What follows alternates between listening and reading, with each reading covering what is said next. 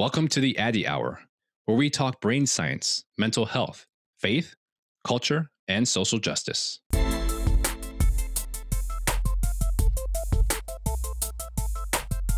Having attended one of Dr. Addy's town halls, I can tell you that it's vital information for anyone living in America right now. It was the first time in a very, very long time where I felt like all of me could show up, each parts of my identity. I'm your host, Dr. Nee Addy. My friend, Dr. Nee Addy, is such a unique person who is both scientifically astute, understands the human soul and the mind. At the same time, he has compassion and empathy for the masses. He's been nothing but a blessing to my congregations and my friends. It was the first time I felt like it was safe to talk about issues that are usually not talked about, like mental health and faith and wrestling with your identity. By the end, I walked out feeling so much more validated and hopeful.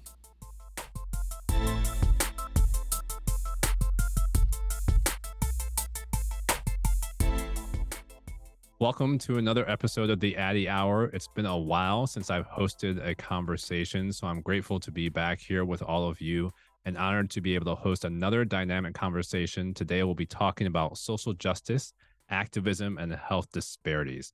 And I have two esteemed guests, which I'm really looking forward to introducing to all of you, Dr. Pebbles Fagan and Dr. Kendra Outler. I'm going to go ahead and start with Dr. Outler. Dr. Outler and I have interacted in the past, but it's our first time interacting on this podcast, so I'm grateful for her to be here today. She is a graduate of the University of Texas Health Science Center in San Antonio. After medical school, she completed and started a residency in family medicine, also practiced primary care before deciding to specialize in anesthesiology. Currently, she's an anesthesiologist with the Wounded Warrior Initiative at Walter Reed National Military Medical Center. In that arena, she's now able to combine her love of teaching about race and medicine and health equity with providing critical care for the most in need due to poverty, trauma, and social displacement. She also worked in Atlanta in the mid-90s, working specifically on the Atlanta Tuberculosis Project during the height of the HIV/AIDS epidemic. So within that, she's been able to use her understanding across all these different aspects to create Uzima Health and Wellness. And this is a digital platform that's designed to change the narrative and lead the conversation about health disparity from a community-first focus. Dr. Outler has been featured on numerous media outlets, including Ebony, CNBC, Authority Magazine, also featured extensively on blackdoctor.org and DocWire News. So it's my privilege and honor to be able to welcome Dr. Kendra Outler to the Addy Hour podcast. Hey, Dr. Addy. And should I call you Dr. Nee Addy? I appreciate you. Of course. It's exciting to be on your platform. I've watched it grow. And of course, you have the most awesome guests. So I'm excited about who I'm on with now. And I thank you for that generous introduction. I work now, just an update. I am now at Cook County Hospital in Chicago. It has been my privilege to serve as a contractor for the Wounded Warrior Initiative at Walter Reed National Military Medical Center.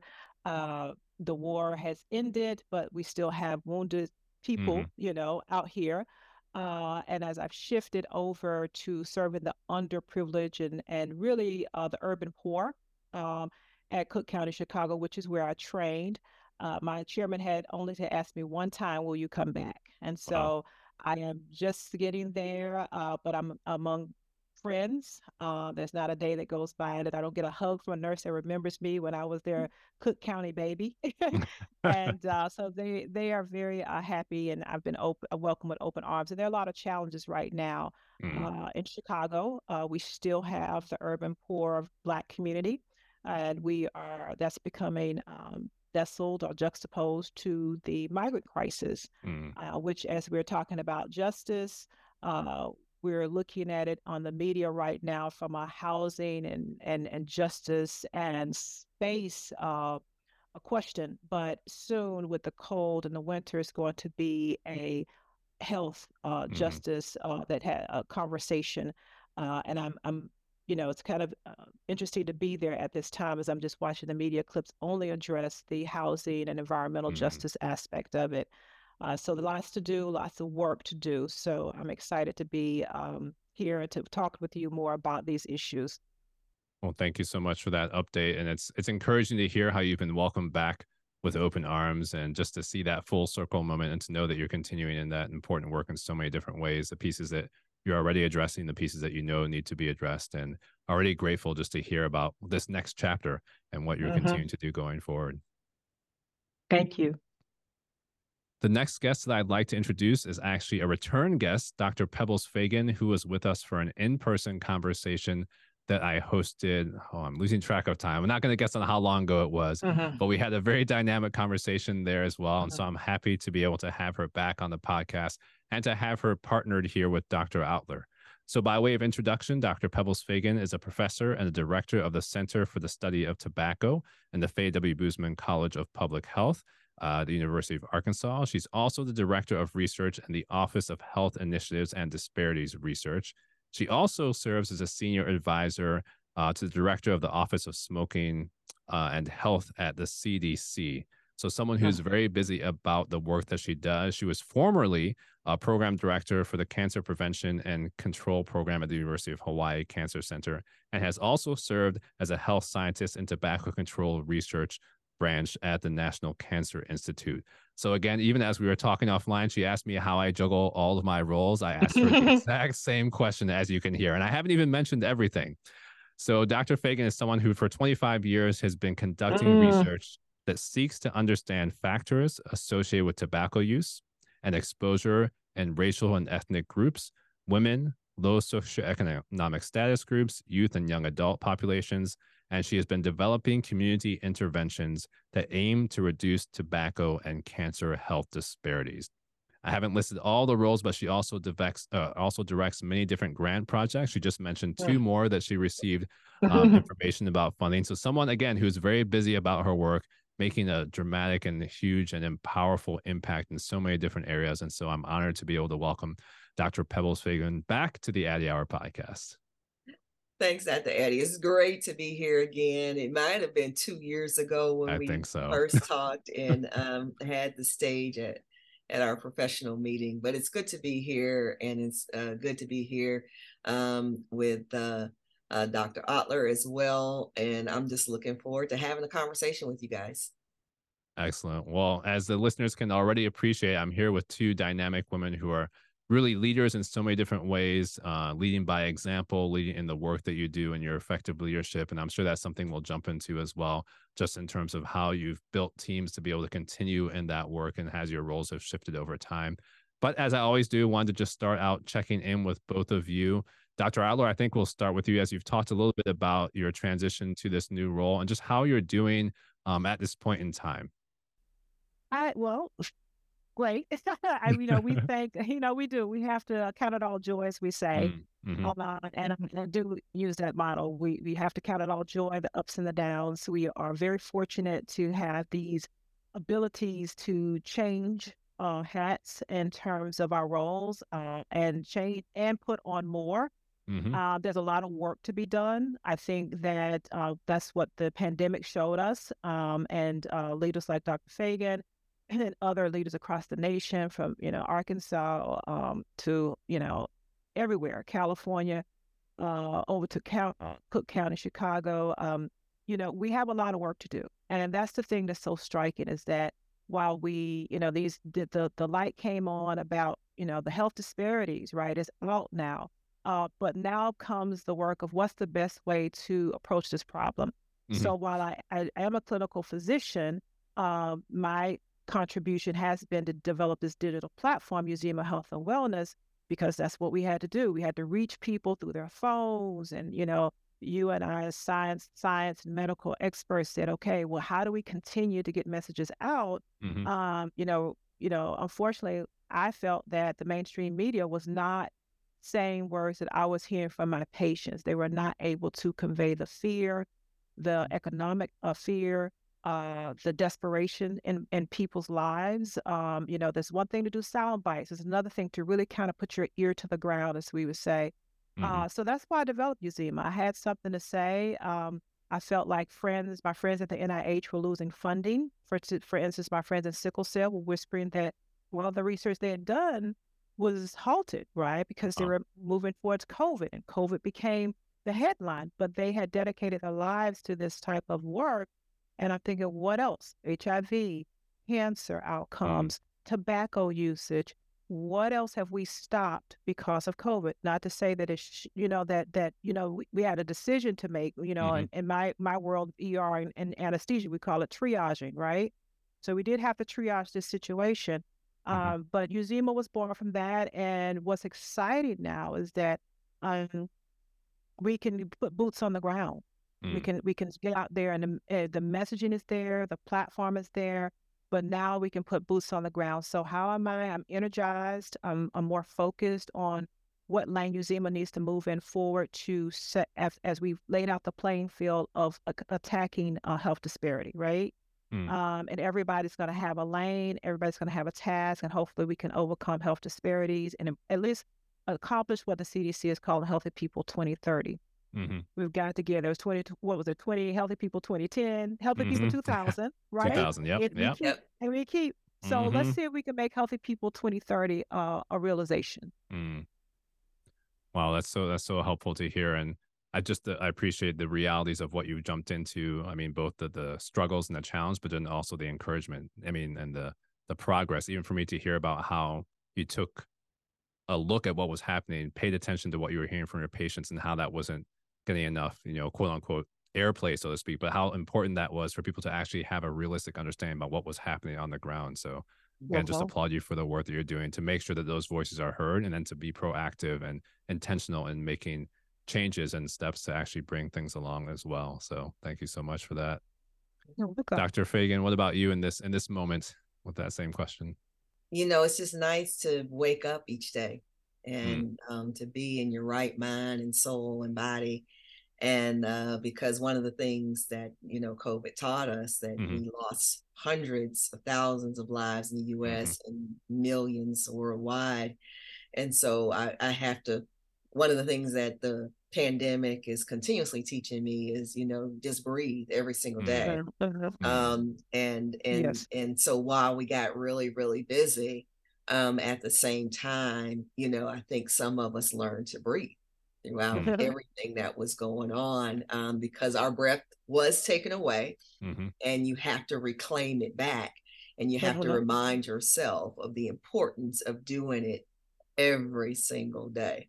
And so, when we run through the list of things that we have to do every single day with a smile on our face, I always remind myself, I wake up, I look outside, I see the sun shining, and I take in those moments before I get about the business of making the world a better place. And so we have to take care of ourselves so that we can take care of other people, take care of our communities.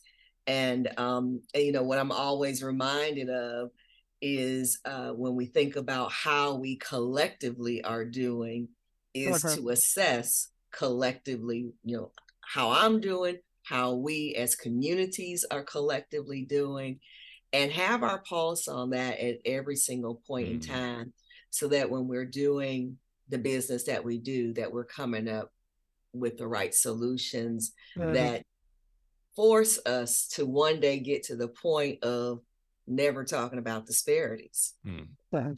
Never talking about disparities. So that's how I'm doing. And, certainly over the last 3 years, I have taken a different turn in terms of how I'm approaching my work, with really focusing on social and structural factors that impact why we see these disparities in the first place.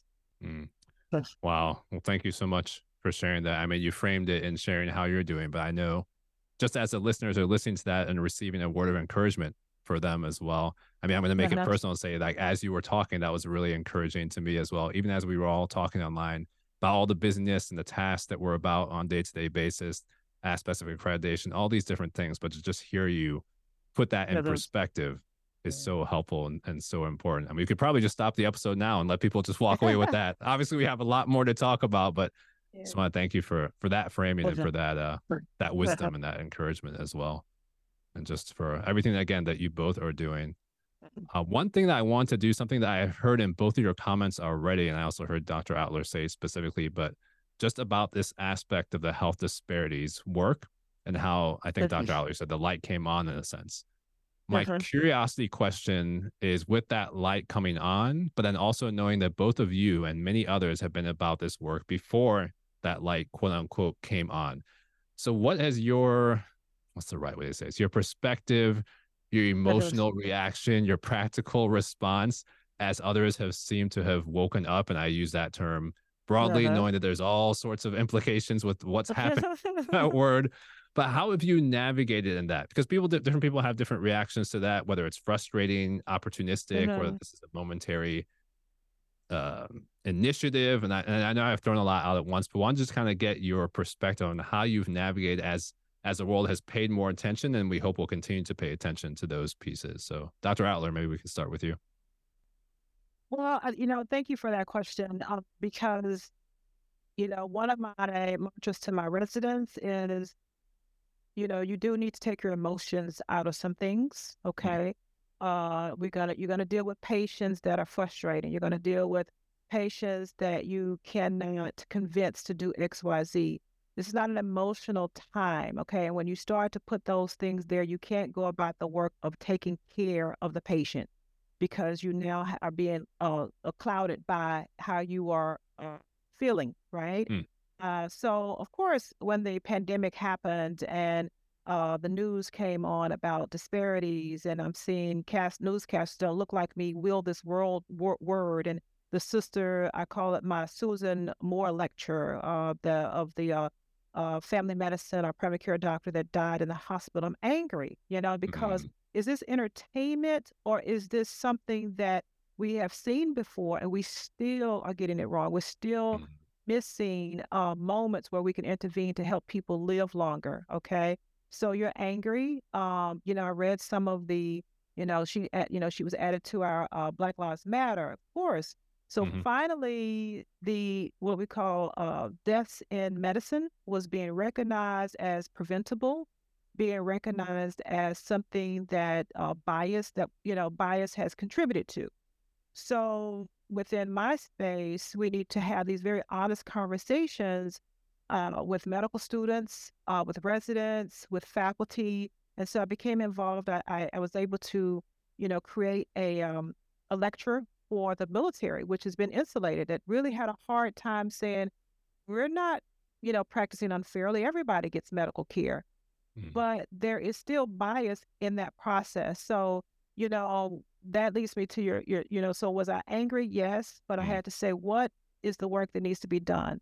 And so I always kind of, so that again, I would come home from anesthesia from 5 to midnight, and I'm typing my heart out, and I can't get it to the Washington Journal. I can't get on CNN. I can't get, and so voila, we had platforms developed that wanted to do what? Disseminate this information. And so where am I now? I'm now in the resolve that we need to make sure this information is reachable to our communities, because we still need to get there. We still need to penetrate there. There still seems to be a disconnect between, our good intentions as providers and institutions to highlight this message to what our communities can do to improve their lives. So you go from, anger to action, to empowerment. And that's how I've approached it. And I hope to continue to move in that spirit, if you would say. But yeah, to listen to people talk about COVID the way we talked about HIV in 1989 and 1990. And then, this is not new. We've been in this fight. We really have been in this fight. And that's what you kind of want to yell instead of TV. And then I just started typing, and, when somebody said, how did you get this much on Museum of Health and Wellness? That every month I took down the health disparity issues and wanted to know what the community was saying and match that up to what my community as health providers was saying. And voila, here we are. And there's more to do, more conversations to be had. Well, thank you for sharing that honest perspective and how you've just navigated through and continue. I mean, taking that anger to action, and then trying to have prevention as well. So definitely Again, I know I'm saying this over and over, but I'm so appreciative of the work that you're doing. I'm glad that you're sharing it so broadly, and hope that our listeners are getting a lot of that out of that as well. Dr. Fagan, what about you? Yeah, I think from anger to action to retaliation. And let me explain what I mean by that, because with the visual exposure of what happened to George Floyd, we were angered, right? Along with what was happening with the pandemic, people became empowered. And then because you become empowered and the light has been turned off, society then begins to retaliate, right? And you see that retaliation through, we're going to take down diversity, equity, inclusion. We are going to roll back resources that help people get food. We are going to begin to wear down the workforce so they're not able to perform at the levels that they need to perform at. And we're going to strip people of various things, which is why you see all of these strikes happening across the country. So for communities that are experience marginalization and oppression, the exposure, which then causes us to act, then experience retaliation, needs to cause us to continue to act and not be complacent. People get tired, so then they stopped acting and moving forward in action format.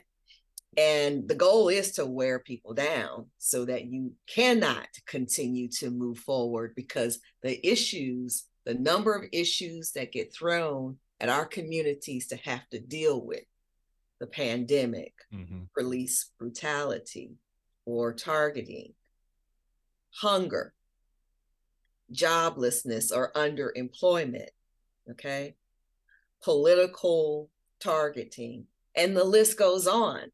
So then you wear people down and then you get back to the same place where you were in that oppressive state, because that cycle just continues itself. When I think about where we need to be in terms of health disparities today, when healthy people began, we defined health disparities looking at differences between groups. And then later we started thinking about things like disparities in infrastructure and social factors.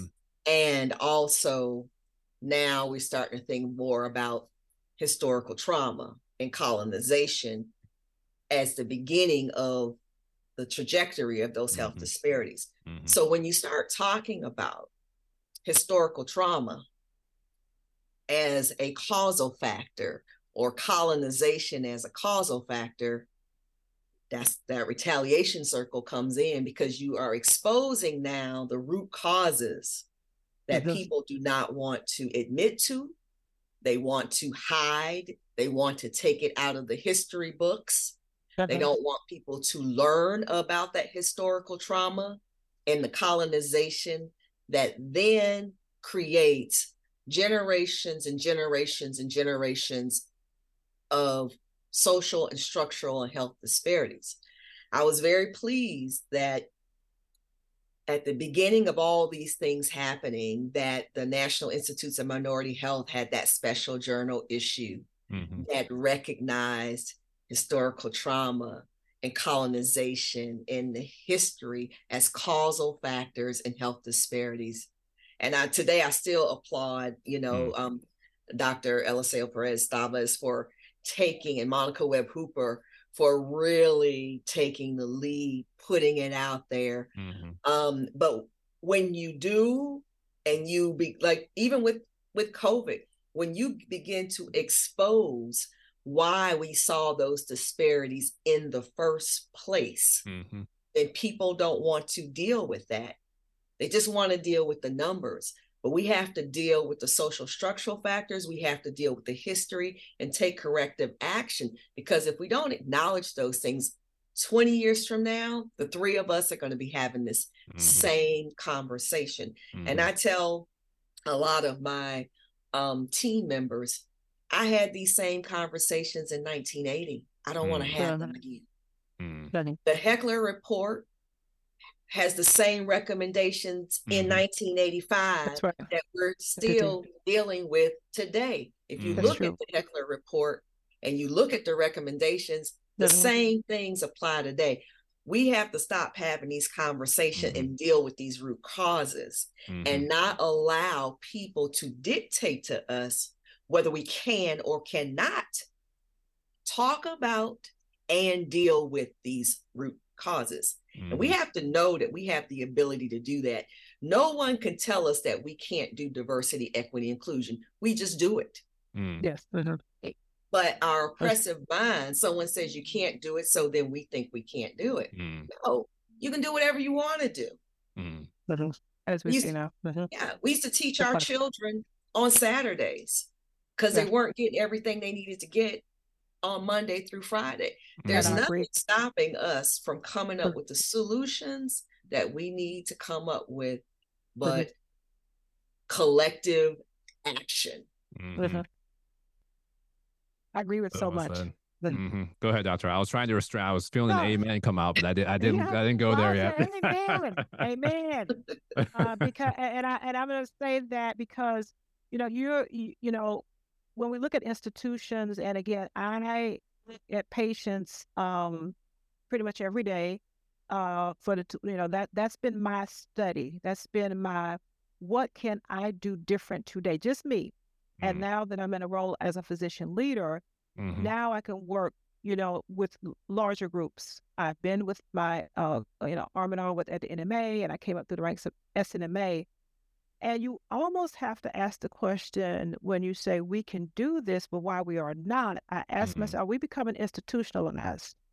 Are we, the people, becoming too institutionalized? Because certainly with the money that flows through the Black community, okay, and I intentionally use the word and have targeted my platform for the Black community. Some people say Black and brown. And I said, well, I know when I went to South Africa, they asked me, was I colored? And I said, no, I'm not colored. I'm a Black American, right? And that's something else we saw on the news when we started to try to make a big catch-all basket for Latino, brown people, mixed race. It became like, okay, wait a minute, hold on, because my Latin friends and my Hispanic friends and my Mexicano friends, they have different, they have sections of town. And they have customs and cultures that I know when I have to interact with them and get ready to put them to sleep, I have to figure out a way to convey what I need to do to them. So we're not culturally all the same, which makes us a beautiful nation. So when I say Black community, I'm intentional. Just as when we want the Black vote, okay? When you want the Black vote, where do you go? And they said, you went to the Black church to give your speech, to get your speech out, right? There was no Black and brown. We went to the Black church, Antioch, you know what I'm saying? Can I get an amen and a hallelujah? So, amen. So, you know what I'm saying? So let's be clear, and it did point with health disparities, and I will say probably second to the Native American brethren, we had catastrophic losses due to COVID and then before that HIV, what have you. So the point is we do have money within the Black community. We have dollars that are not being invested to basically market to us to be better. And so when you think about historical trauma, is it that whatever the infrastructure is, continues to see us valuable in what we can either produce, and if we're not producing, then there's nothing to sell to us when it comes to making us healthy. And when you and I, Dr. Addy, on these very high level institutions and in terms of how we see things, but day-to-day people, what they remember is how we treated them. What happened when I walked in the door. They're not thinking about the beyond the Tuskegee experiment and bringing that into. they remember that their aunt came into the hospital and she died and they don't know why. That's a failure of us to communicate. And when I tell patients, when I tell my residents, when something happens traumatic to a family member, we're not just affecting that person that you saw. They go back to a zip code, and then that zip code says this about us. We say numbers matter, in the sense that now we've permeated a message that they did not take care of our auntie, and they did something bad. And it really may not be our fault. What is our fault is that we have a disconnect. And we need to get back to some of this, reaching out to our grassroots organizations. So when the retaliation is the defunding, the retaliation is the miseducation. And so what we're seeing in places like Chicago right now, if you turn on the news, and it pains me to see Black communities so angry, and they're saying this is our community. But when you think about it historically, these are families that have been replaced from the projects. They finally got a home. They broke that generational project life.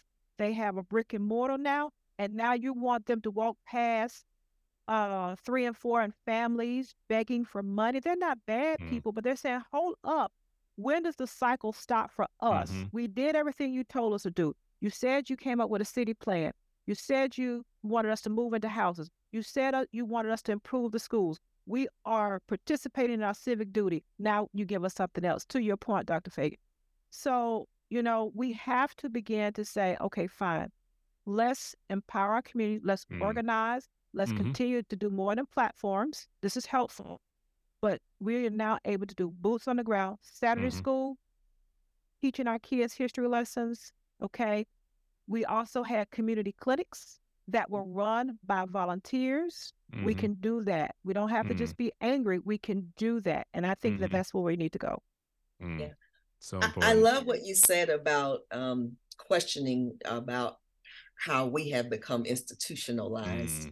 Because I think that is the root of the struggle for many people right now is we did everything we were supposed to do, right? And here we are still, right? And so many of us bought into that dream, right?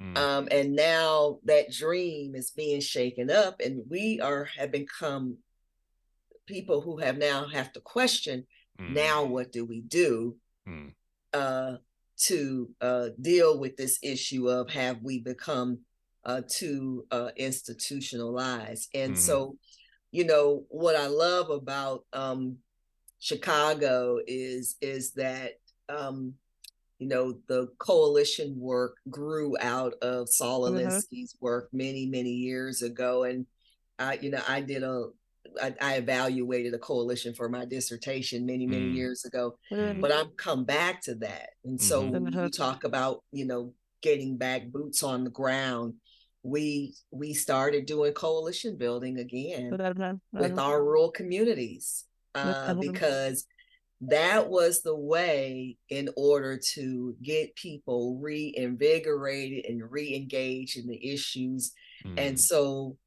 And we continue that work now because I think it's mandatory that we do the coalition work and that we grassroots work. That's what we used to call it.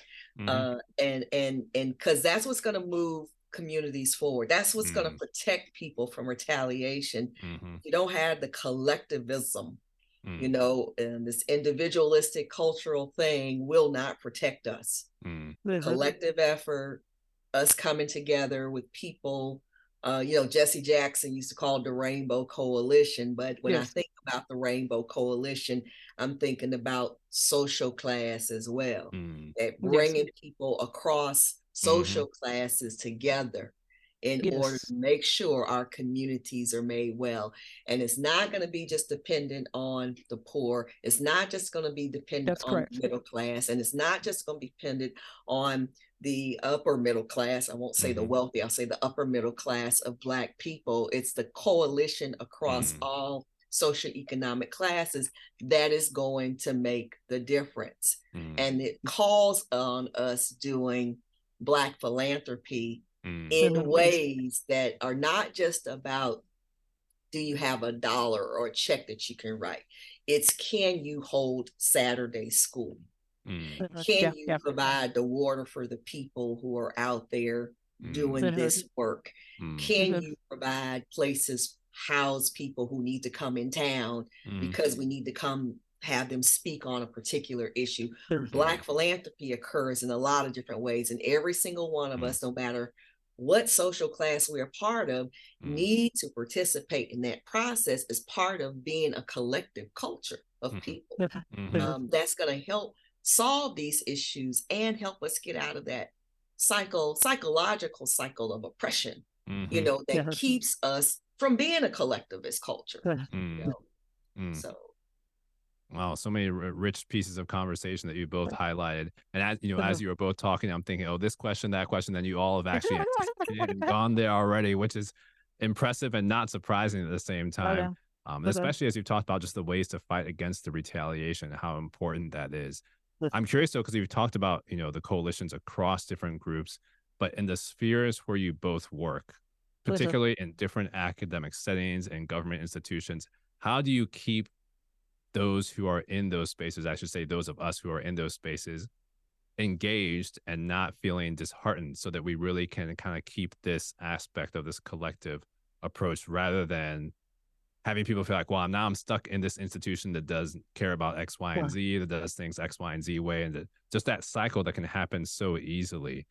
Just what are some things that you've seen work in that regard? Because I imagine that would be very instructive for a lot of our listeners as well. Dr. Outler, maybe we'll start with you on this one.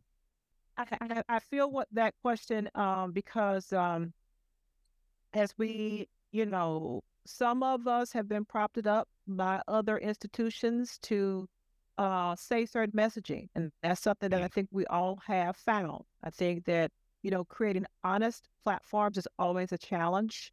Everybody does not have the same opinion. Okay. Whatever, if you joined a club in college or in high school, you already know that. And you don't even have to join a club. You could be part of a gang in the street. You know what I'm saying? Everybody, like Tupac said, got an MF opinion. And you have to create a space for that. I'm amongst family now. We done had to warm up. No, you're good.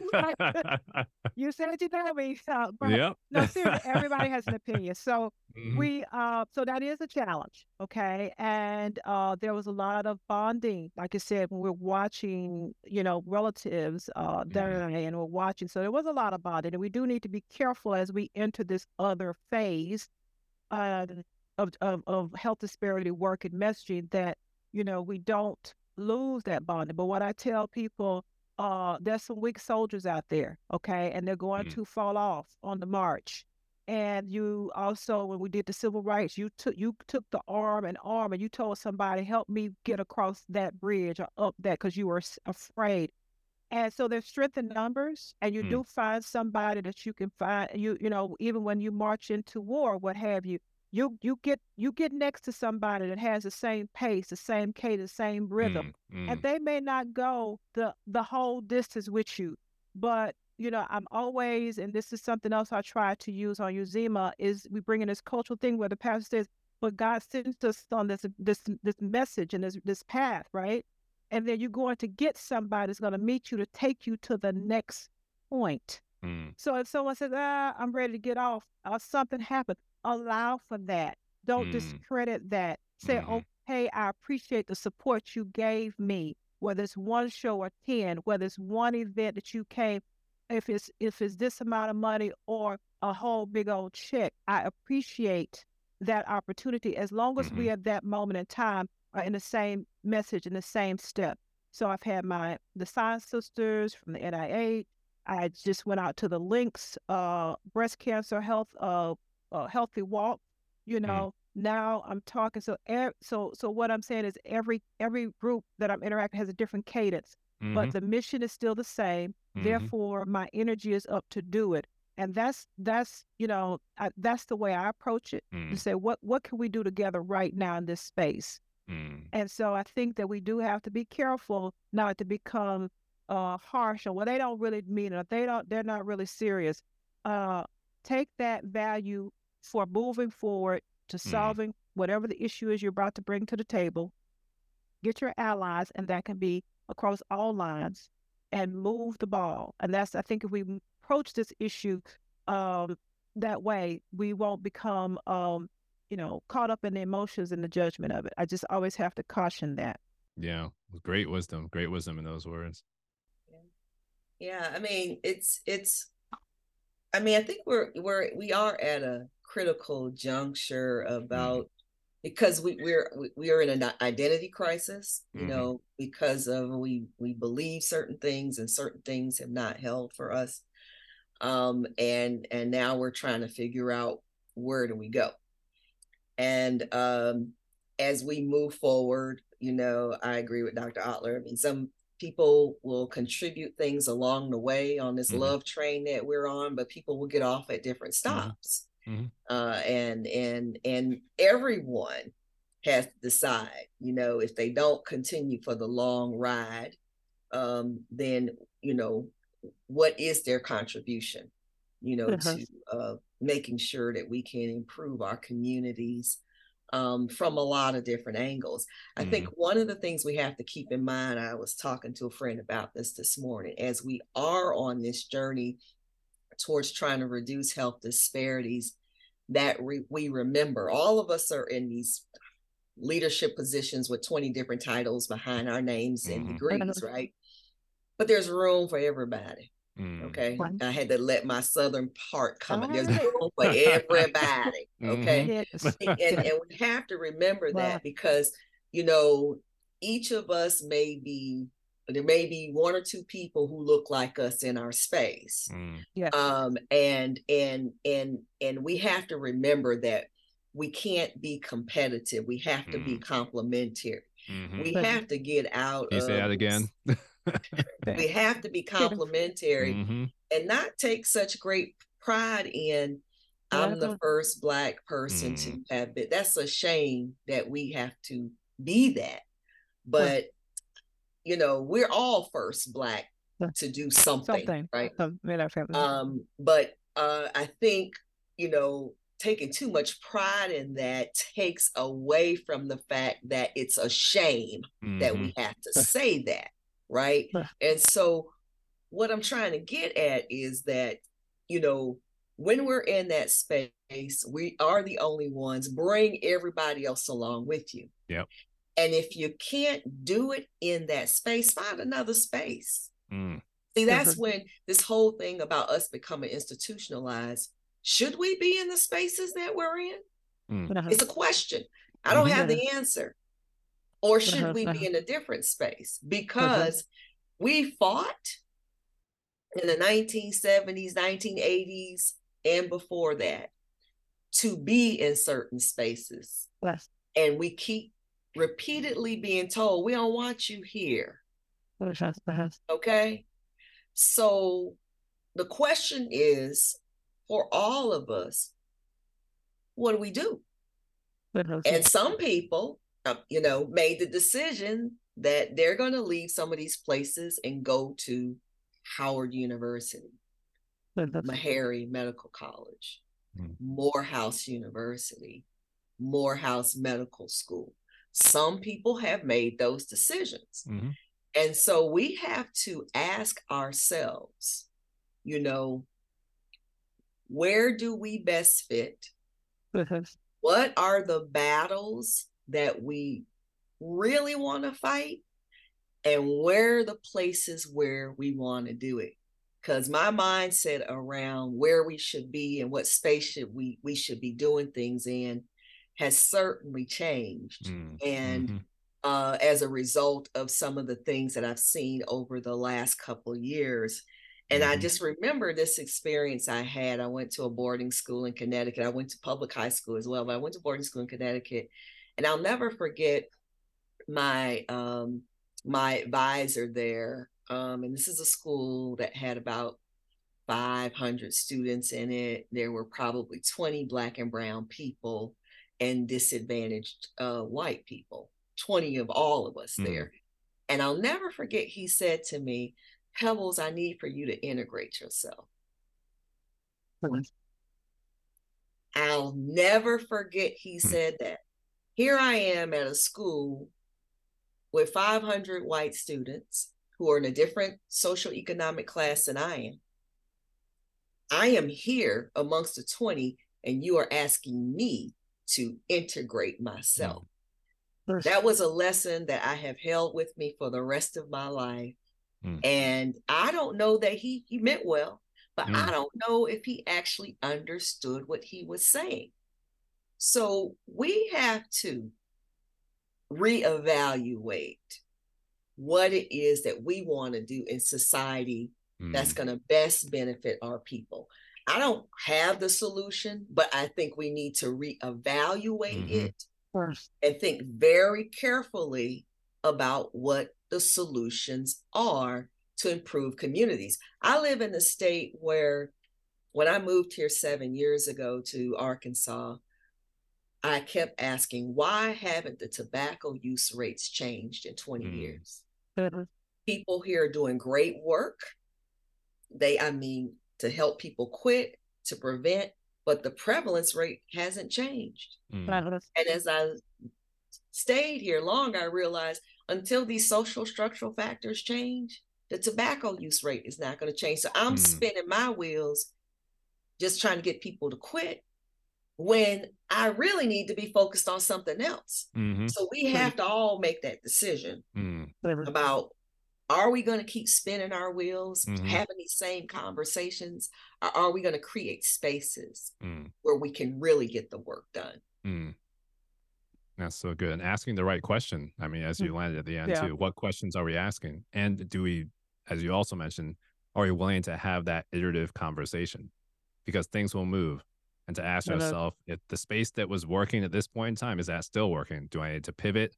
Do I need to come back? So again, there's so much wisdom in what you've shared, and just importance for how we actually move forward as a society and as a community as well. So Dr. Outler, anything you wanted to react to? And Dr. Fagan? I think that, we definitely, I love being a physician. I love my space. And I am the only Black American in the Department of Anesthesia. I'm in a special hospital at Cook County, and that we are international. My chairman's from Russia, Dr. Torres, Nigerian. You have another brother, Dr. Guam is from Jamaica.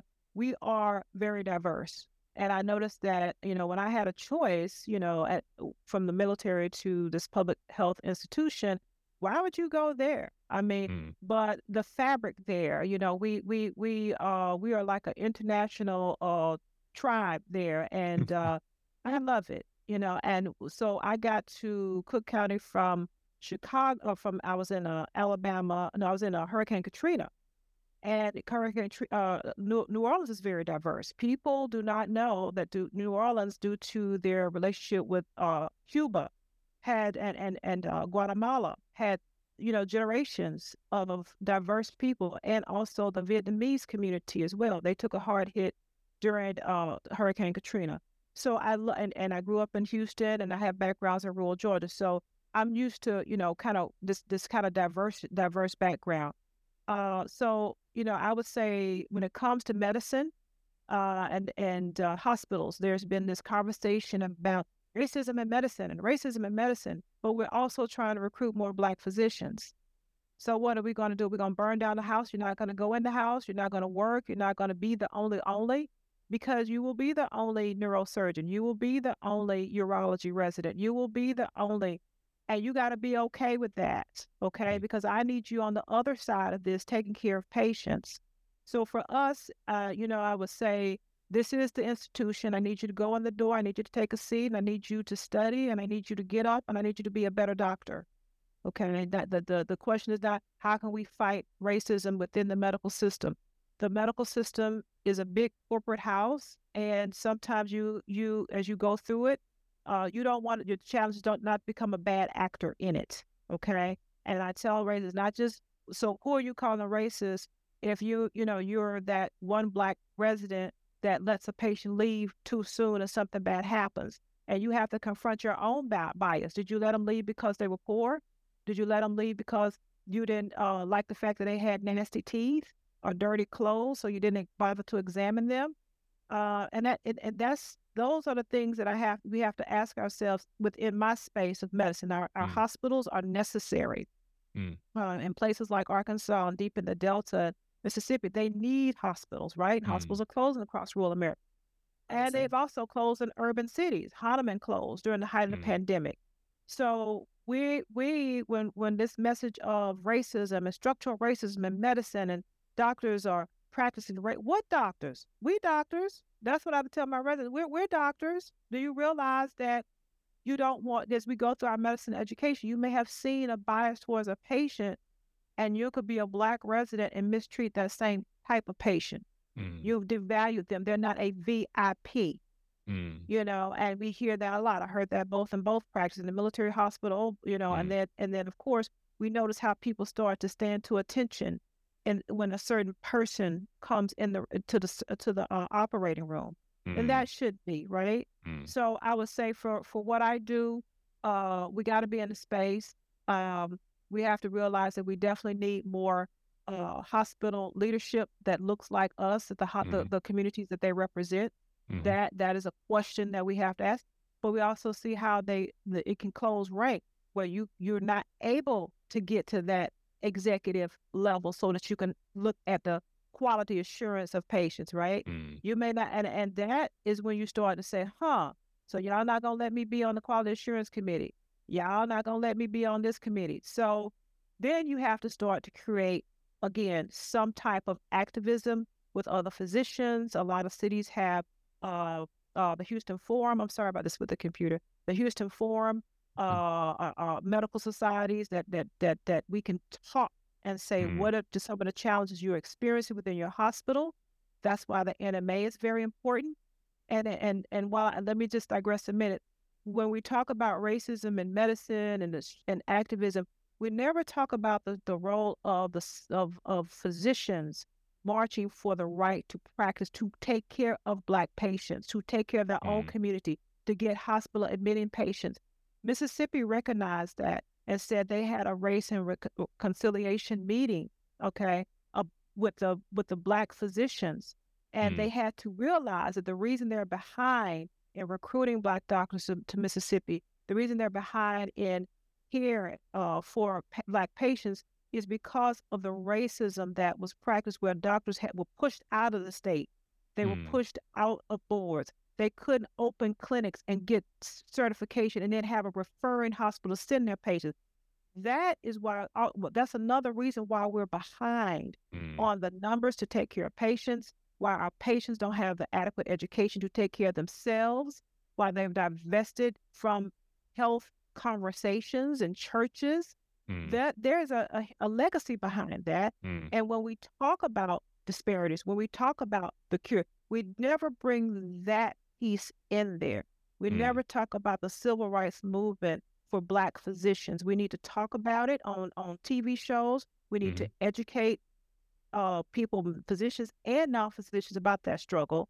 And then that will turn on pipelines, that will turn on initiatives, because they do need to right that wrong, and they still have not admitted to this type of discrimination in producing Black physicians even today. That's why you have schools with 4 Black students and only 2 graduate. I was one of 10 in my class out of 200 at the University of Texas.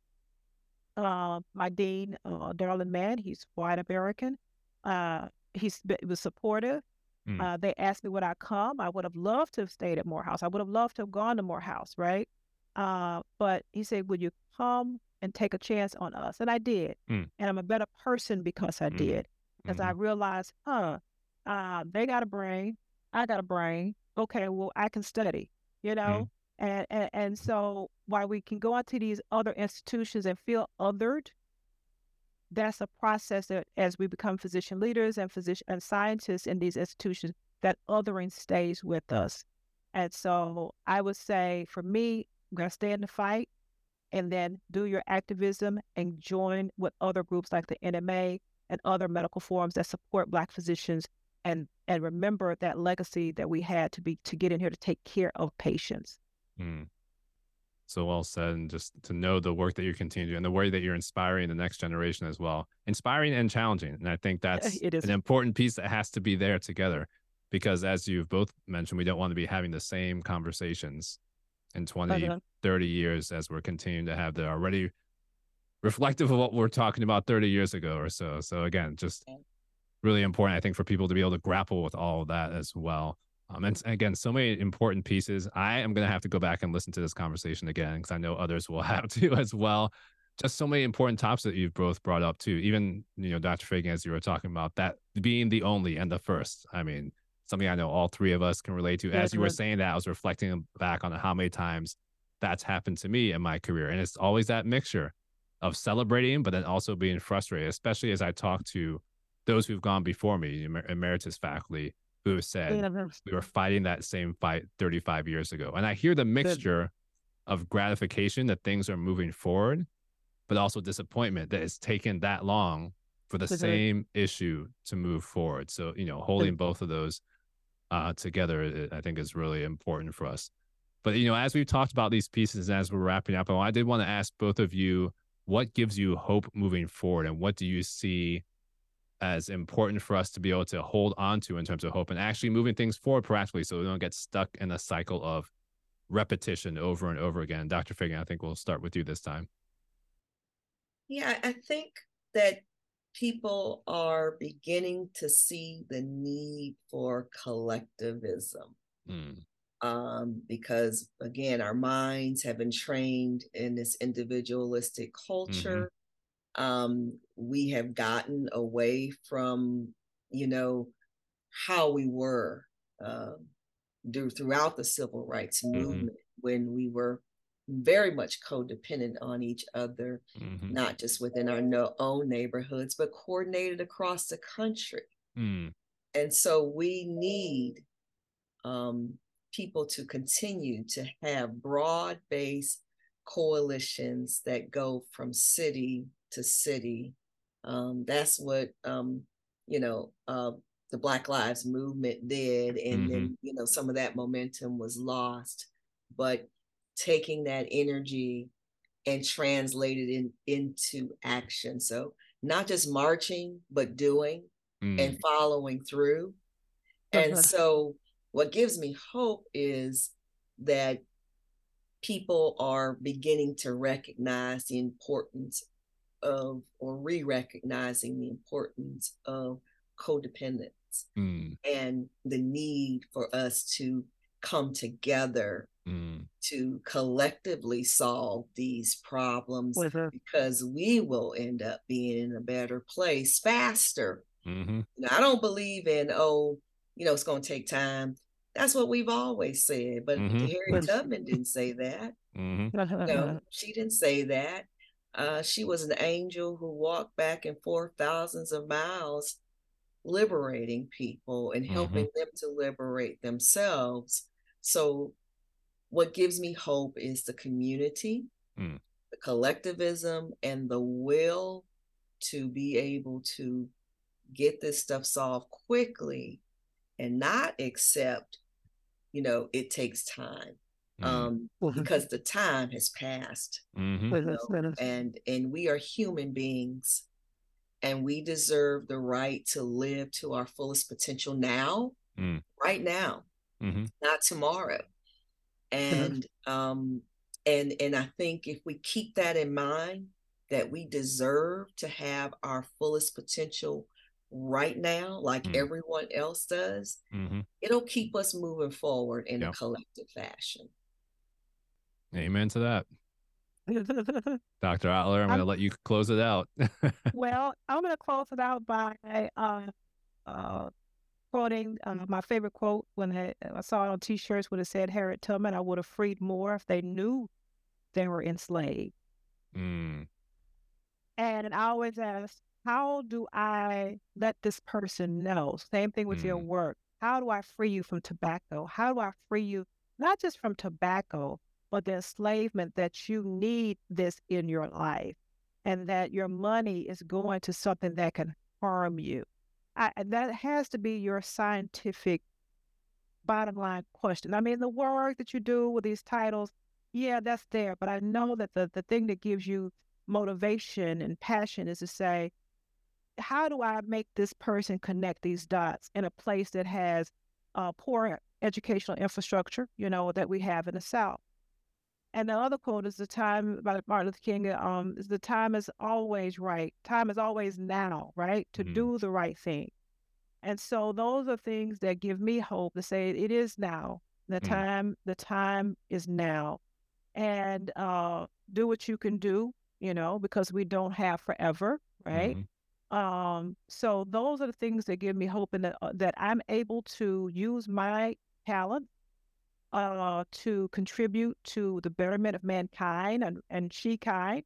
That's what I tell my mentees that call me and they're getting disillusioned about medicine, disillusioned about their promotions that they're not getting by being part of the institution that played the game right. Why didn't I become a chair? Why didn't I say, how many physicians the Black physicians did the best they could by patients, knowing their heart they were better, knowing their heart they were smarter, and became disillusioned with medicine and, tucked tail and just left, and you see them walking through the halls, and I try to engage them and say, hey, talk to me about what's going on here. Talk to me about your role, because they inspire me to then say, okay, you need to communicate this information to patients, and you need to lead students and residents to understand their communities better. We're not just numbers. We're not just a big old bucket of folk, who just happen to be walking through the door. We are individuals with families that love us. We have a charge to do in medicine. So I think that's what gives me hope, is that I'm using my talents now in a way to be proactive, that is being appreciated both on the institutional level and in the community level. So that's what gives me hope to keep moving. And I appreciate you for having me, Dr. Addie. This is very special to me to be able to be part of a larger growing platform. Dr. Fagan, you've actually given us a platform, a voice, a place that our voices can be heard, because I wouldn't have known about you, fabulous sister. So I sure appreciate it. And so the work continues. So thank you. Amen to that as well. Well, thank you to both of you for being here, for everything that you're doing, everything you share with our listeners. As I already said, I'm definitely going to be going back and listening to this one a few times with all the pearls of wisdom that you mentioned, that you dropped on this episode, and just the words of encouragement as well for the ways that we can really move forward collectively. So I look forward to our paths continuing to cross, and as we continue in this work together to really have that place of connectivity and collectivity as well. So thank you to both of you for being here on the Addie Hour podcast. Thank you. Thank you so much for the platform. Congratulations to you for sticking with it and giving this forum to the people and letting us be part of that forum as well. Oh, of course. That means a lot coming from you, for both of you. So it's a very special platform, and your guests have been diverse and empowering. So thank you.